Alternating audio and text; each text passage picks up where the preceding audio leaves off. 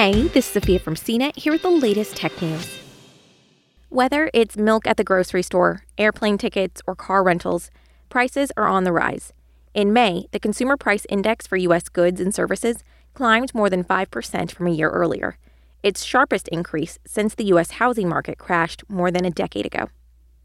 That's not the same kind of dramatic rise in prices we saw at the beginning of the pandemic, when consumers were panic buying toilet paper and hand sanitizer.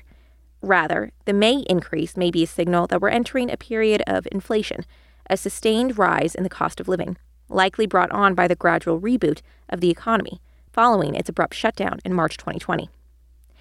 Inflation isn't inherently good or bad. Kept in check, it's the sign of a healthy economy. It keeps us spending rather than tucking our cash under a mattress. But while inflation rates have remained steady in recent decades, some worry current prices will keep climbing to the point where consumers are squeezed, undermining the economic recovery. Here are 5 key things you need to know about inflation and whether to start worrying about it. Simply put, inflation is a sustained increase in consumer prices.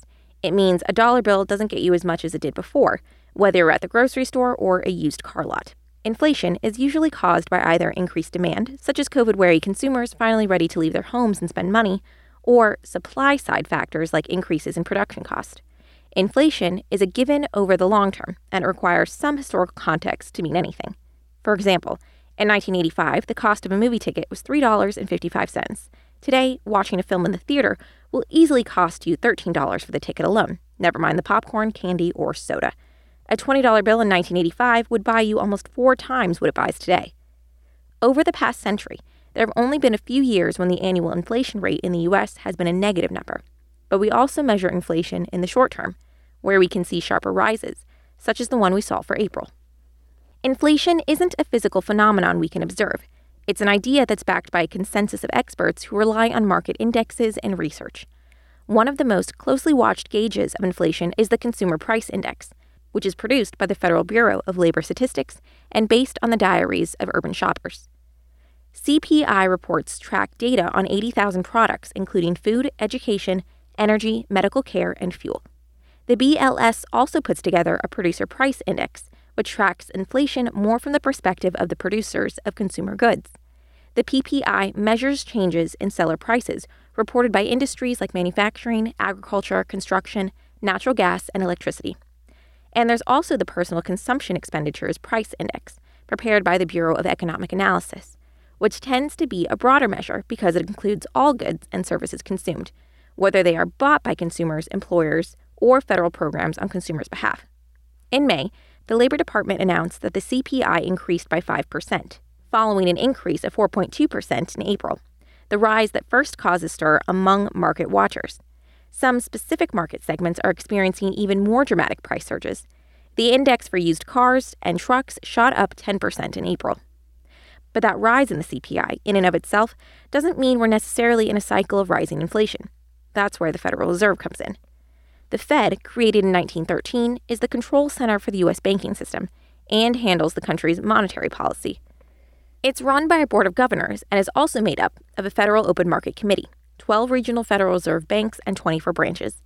While the BLS reports on inflation, the Fed moderates inflation and employment rates by managing the supply of money and setting interest rates. Part of its mission is to keep average inflation at a steady 2% rate. It's a delicate balancing act, and the main lever it can pull is to adjust interest rates. In general, when interest rates are low, the economy and inflation grow, and when interest rates are high, the economy and inflation slow.